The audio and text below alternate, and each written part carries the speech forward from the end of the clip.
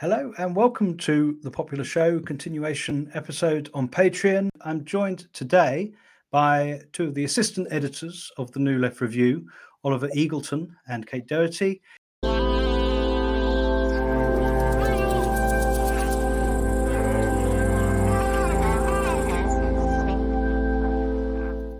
As I said earlier in our discussion that I'd get you back onto Jimmy Savile, who we've got some really good coverage of Jimmy Savile planned for the show. At the moment, the people we want to talk to are kind of contracted to stay quiet because they're working on the BBC dramatisation with Steve Coogan. But that, Popular Show listeners, is coming. But maybe we can sort of slightly anticipate that.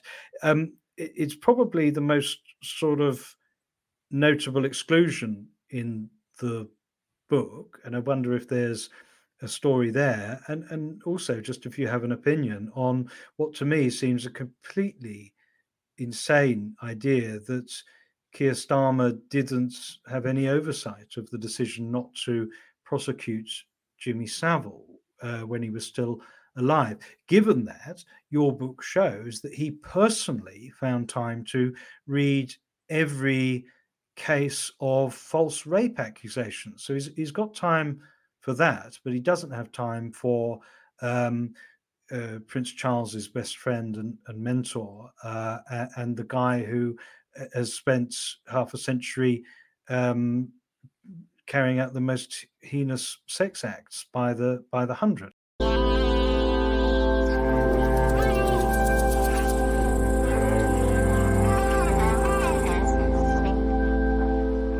And I'm thrilled to be joined by Anton Jäger, who's a political historian and political theorist. You can find his work in Tribune, Jacobin, Damage Mag, the New Left Review. I wondered if you could tell us how you sort of look back on the significance of Mark Fisher.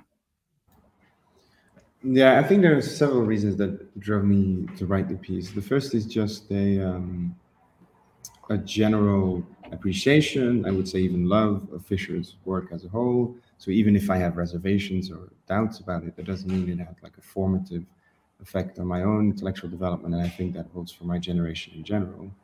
So if it's a piece about the millennial left, it's also an exercise in intellectual self-examination, so far as I do identify with some of the tendencies I'm analyzing there. There was one element in Fisher's thought which mainly came out during the Corbyn years, as people kept on reading him and kept on citing him, is that I had the feeling there were certain intellectual contradictions or tensions in his thinking, which weren't exclusively intellectual or personal to him, which I think indicated actual concrete political contradictions